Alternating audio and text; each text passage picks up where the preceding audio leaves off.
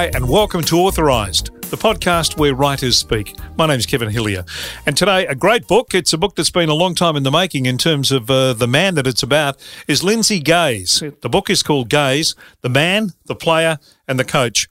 Are they three different beasts? Well, we'll find out when we talk to the man himself, Lindsay Gaze, and also to the man behind the book, Grantley Bernard. So from Wilkinson Publishing, a look at this terrific book about one of the iconic names in Australian sport, one of the iconic families in Australian sport is the Gaze family. So Lindsay and Grantley coming up shortly. And that's all thanks, of course, to our great partners in this authorised podcast, and that's CSCG.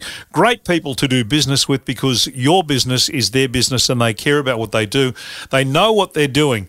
When you become business partners with CSCG, you take on a whole lot of people with a great amount of experience, a great amount of care and attention to detail, and people who know exactly what the finance world, where it's changing, when it's changing, how it's changing, and how that equates to your situation. So get in touch with them, and it's very easy to do. Jump on their website and have a look at every one of the services they have to offer, and there's so many, cscg.com.au, or they're always up for a chat. Give them a call, 03 9974 8333. You want to have a chat, they're always available to talk about your accounting, your taxation situation, your financial situation. They're there to have a talk to you about that. We're here today to talk about this terrific book. It's Gaze, The Man, the Player and the Coach. Lindsay Gaze is first up. Let's talk to him about putting this whole thing together. Was it a hard decision for you to sit down and do this because you're famously a private human being? I don't know about famously, but no, it wasn't difficult in so much as I've always been interested in history, and in particular our own history. Yep. I got a great deal of satisfaction in 1981 when Basketball Victoria was celebrating their Jubilee, and the mission was to try to document our history then. Some of the stories that came out of that were interesting, humorous, unbelievable. Yeah. and good fun. Yeah. So when I thought about documenting my own biography, started without any particular timetable or any particular order, and just prattled on. Well, I mean, you talk about history, but you are so much a part of the history of basketball now. That puts a different perspective on it when you try and recount it, and knowing the way you go about things, and not putting yourself in the sort of front of the chamber every time, if you know what I mean. That was an issue. I tended to leave out the politics of the game, yep, or more the politics of the administration.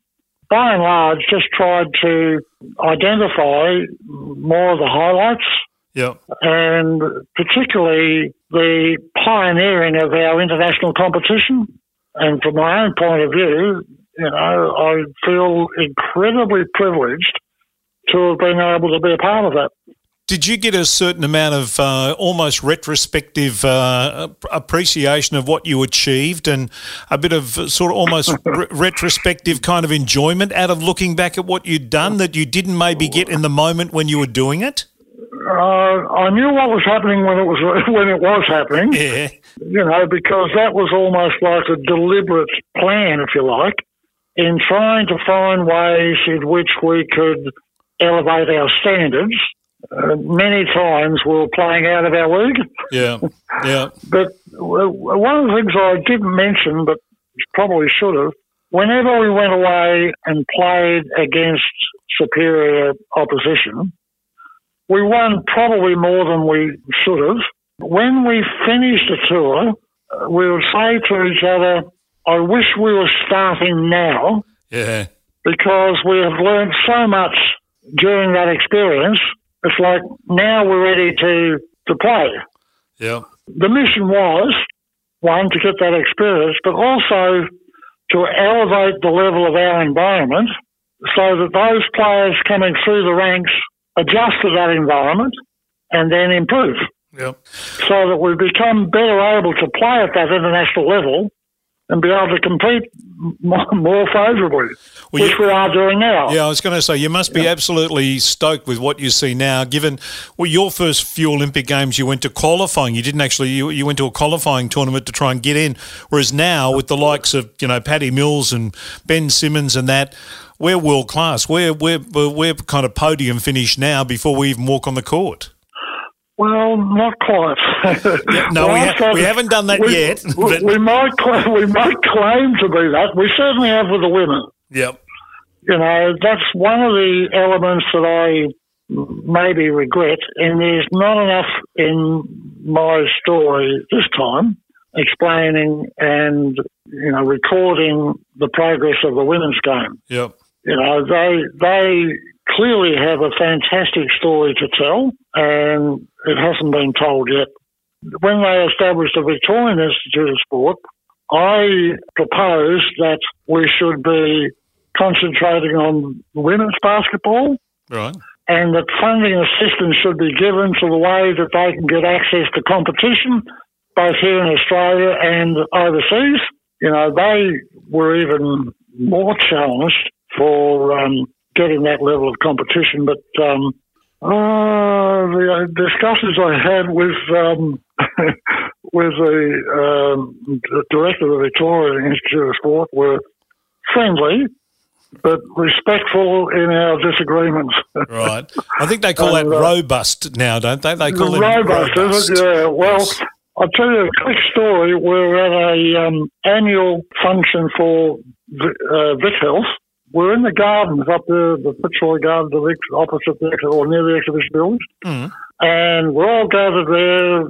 Lo and behold, a mosquito landed on this guy's forehead. And I was hesitating and lifting my hand as if, I wanted to get rid of the mosquito for him because he wasn't aware of this thing nibbling at him. And then he realised what I was doing. I said, "There's a mosquito there." And he commented, he said, "You really wanted to slap that mosquito hard, didn't you?" And I said, I wanted to be a bit more polite than that. Because he knew the battles we'd had in trying to get support for our women were serious, but they just had a different policy.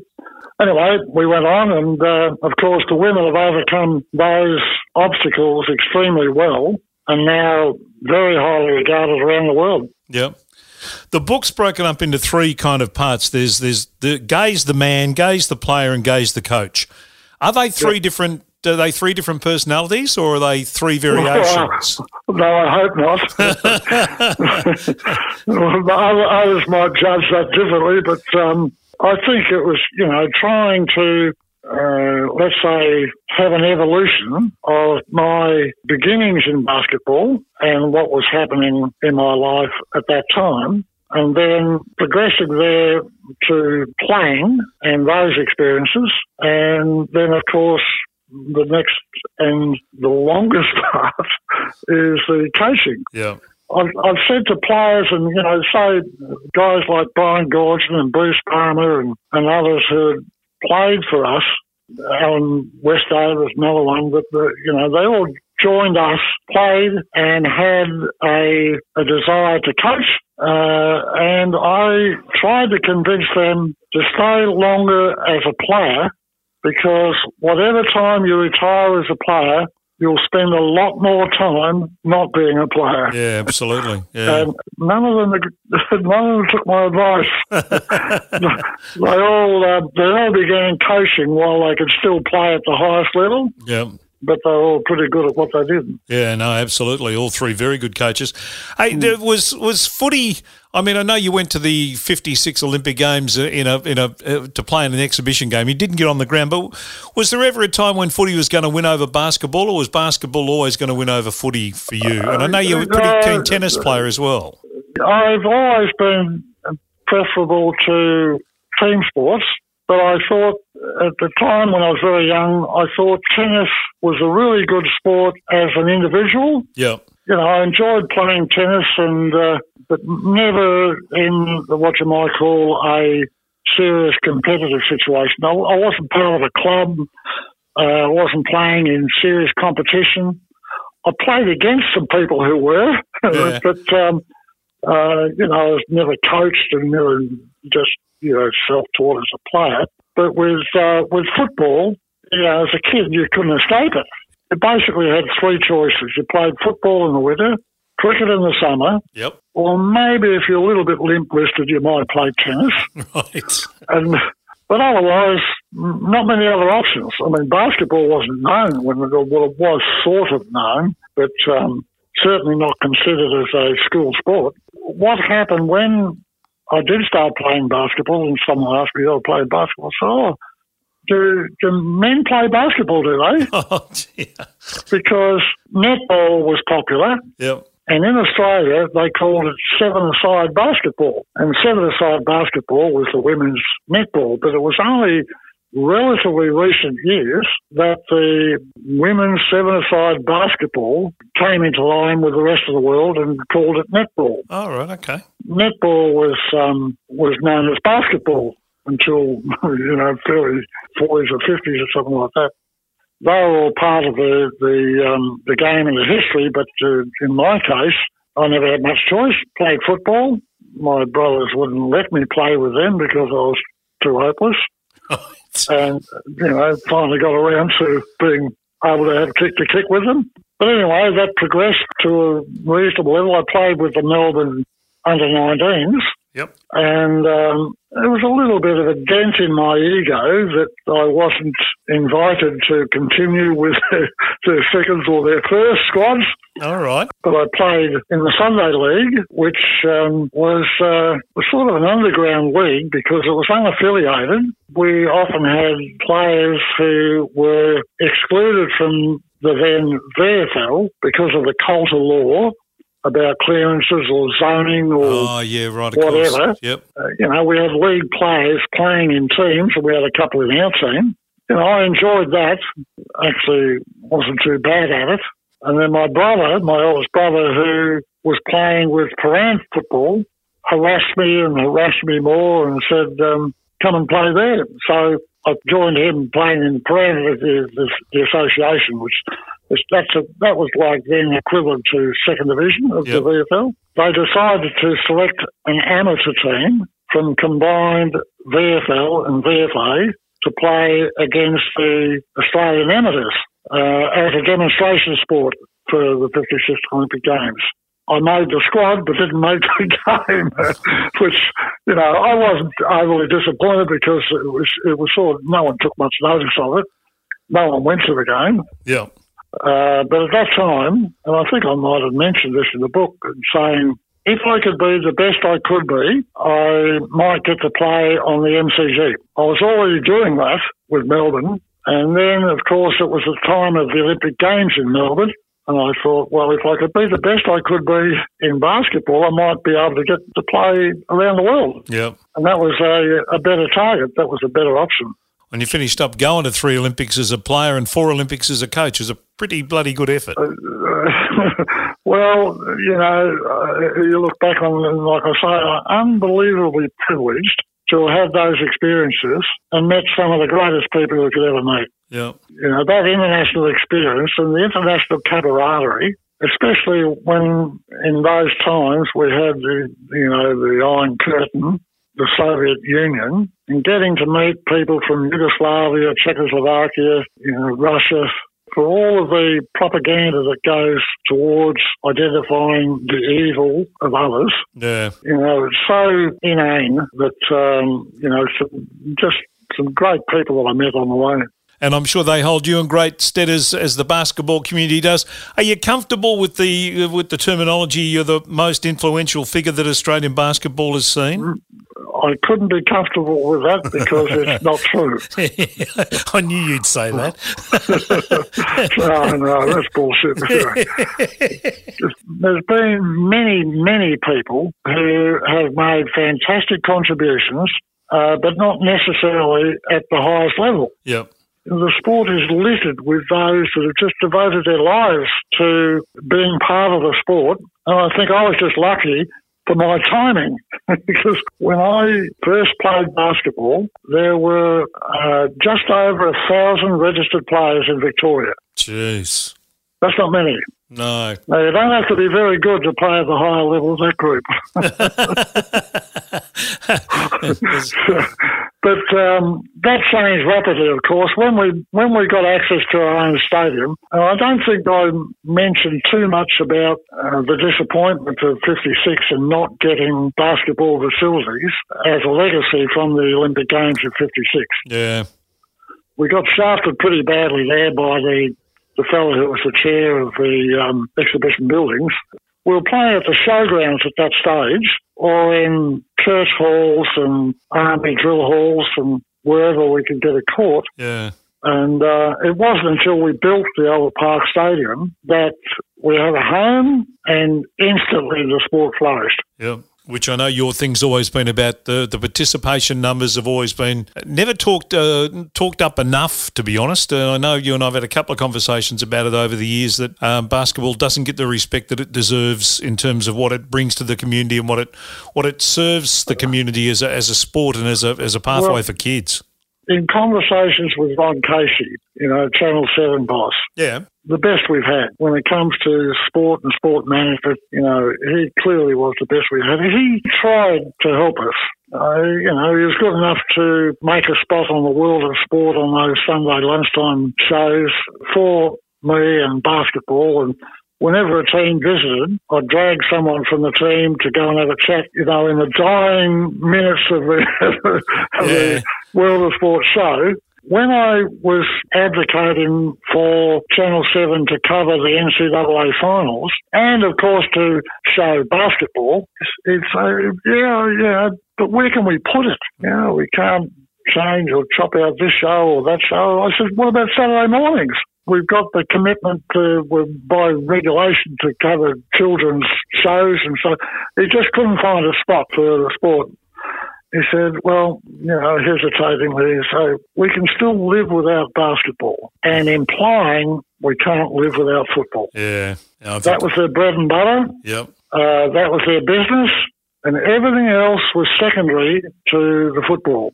So when you're competing with that, it's pretty hard to get the recognition, even when it was standing out like dog's balls. Yep. In the way the sport was progressing. So it's better now than it's ever been, still below what it should be. Yeah, no, couldn't agree more. Hey, Lenz, it's always lovely to catch up with you, mate. Thanks so much for your time. Good luck. It's great to have the book, to be able to sit down and read about your story and your history and your contribution to the game. As much as you don't want to play it up, it's been massive.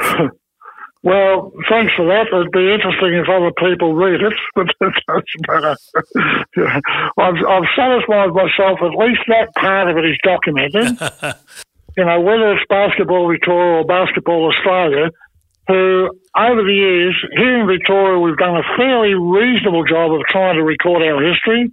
Basketball Australia is grossly negligent in recording our history. There are some at that level who are very keen to get work done on that, and maybe my book might be motivation for them to do something much better. Let's hope so. Good on you, Lindsay. Thanks for your time, mate. No worries. Thanks for your interest, and good luck. Okay. Cheers. See ya. All right, from the man himself, the subject of the book, to the man who had the job of putting it all together, journalist Grantley Bernard. Let's talk to Grantley now about getting all these words and this terrific life, actually getting it down on paper. It's a bit of a crime that Lindsay's story, hasn't already been told 20 years ago. Yeah. What is he, 84, 85, had an amazing life outside of basketball. But obviously basketball's been the main component of that life, but done a lot of things, achieved a lot of things. And, I think when he finally does depart, he's going to leave a major legacy behind, but it's going to be the legacy of a life, I think, pretty well fulfilled. Yeah. What surprised you about what you discovered about him that you didn't already know? Because you obviously had a fair few dealings with him as a journo and as a basketball person. I think the main thing I learned from talking to Lindsay was his family life, when he was a kid. Yep. Growing up with his mum, an alcoholic dad, an abusive dad. I guess the bravery of his mum to take the three boys, leave the father, and basically fend for themselves. His mum really shaped who Lindsay is and what Lindsay became, with an amazing work ethic, just a willingness to get the job done the right way and come out on top. Yeah, obviously an amazing woman. But I mean, because not only, as you say, to leave the family home, but also to uproot the boys and move states and do all that stuff. Exactly. And the thing was that three brothers, Lindsay, Barry, Tony, as Lindsay rightly says in the book, were all high achievers. And Tony, in his own right, was a great basketball coach. Coached the Australian women's team for them, coached the NBL level, Frankston Bears, coached the Dandenong Rangers. So he's done an amazing amount of good in basketball. Barry, the eldest brother, an excellent greyhound trainer. So and outside of sport, they've also achieved highly. So I think a lot of that credit goes back to their mother for sure. Does the basketball kind of cloud who he is as a human being, or does it make him what he is as a human being? Lindsay's been a polarising figure in basketball in Australia.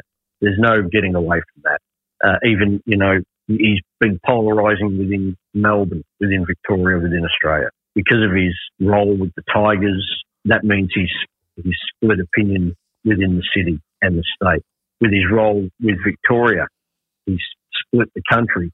So he's a polarising figure. But the one common denominator you usually will find is that people that have worked with him closely in that work environment within basketball, or having been coached by Lindsay, have an enormous loyalty to Lindsay. And they have an enormous amount of gratitude, not only did for them personally, but what he's done for basketball over the journey. Yeah. And what they all say, I actually read there was a comment on social media just recently that probably summed it up, that said, as good a basketball coach as he was, an even better person. Yeah. It's a nice way to be remembered, isn't it? Well, I guess we all kind of want to be remembered in that way, don't we? Probably A, to be remembered is good. B, to be remembered well would be great. As a tough, hard competitor that he is and was. I mean, I ring him today and he's sorting through clearances and trying to work out fixtures and trying to book courts and do all that sort of stuff. He's never lost that grassroots part of basketball and the sport and his association with the sport at that level, even though he's been to the very pinnacle of it. Yeah, and I guess that's the major foundation of Lindsay's, basketball affiliation and love of the game. He started at grassroots. He had an amazing career arc, I guess you want to say, and now he's going to finish at grassroots, administering, the Melbourne Basketball Association competition, fixtures to teams, all those sorts of things. I really think that's one thing that keeps him going. And, he talks about in the book, after he'd finished coaching the Tigers NBL team, he got an offer to go and coach in China, which he did.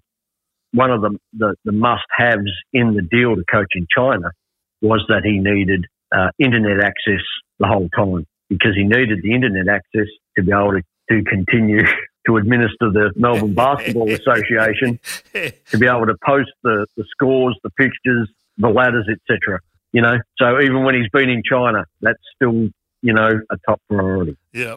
Great players make great coaches, or great coaches, bring out the best in players.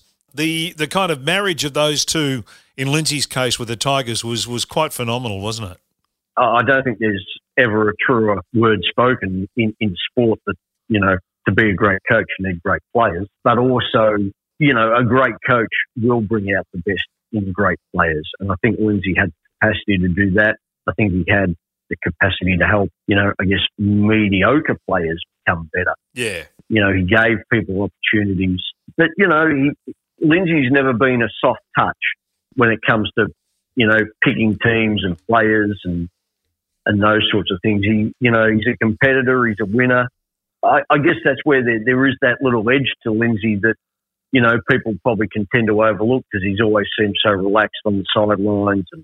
But, when it comes down to it, Lindsay's been a great coach with great players who's always wanted to win. Yeah. The Gaze name in Australian basketball, will we ever see anything like that? Ever? Doubt it.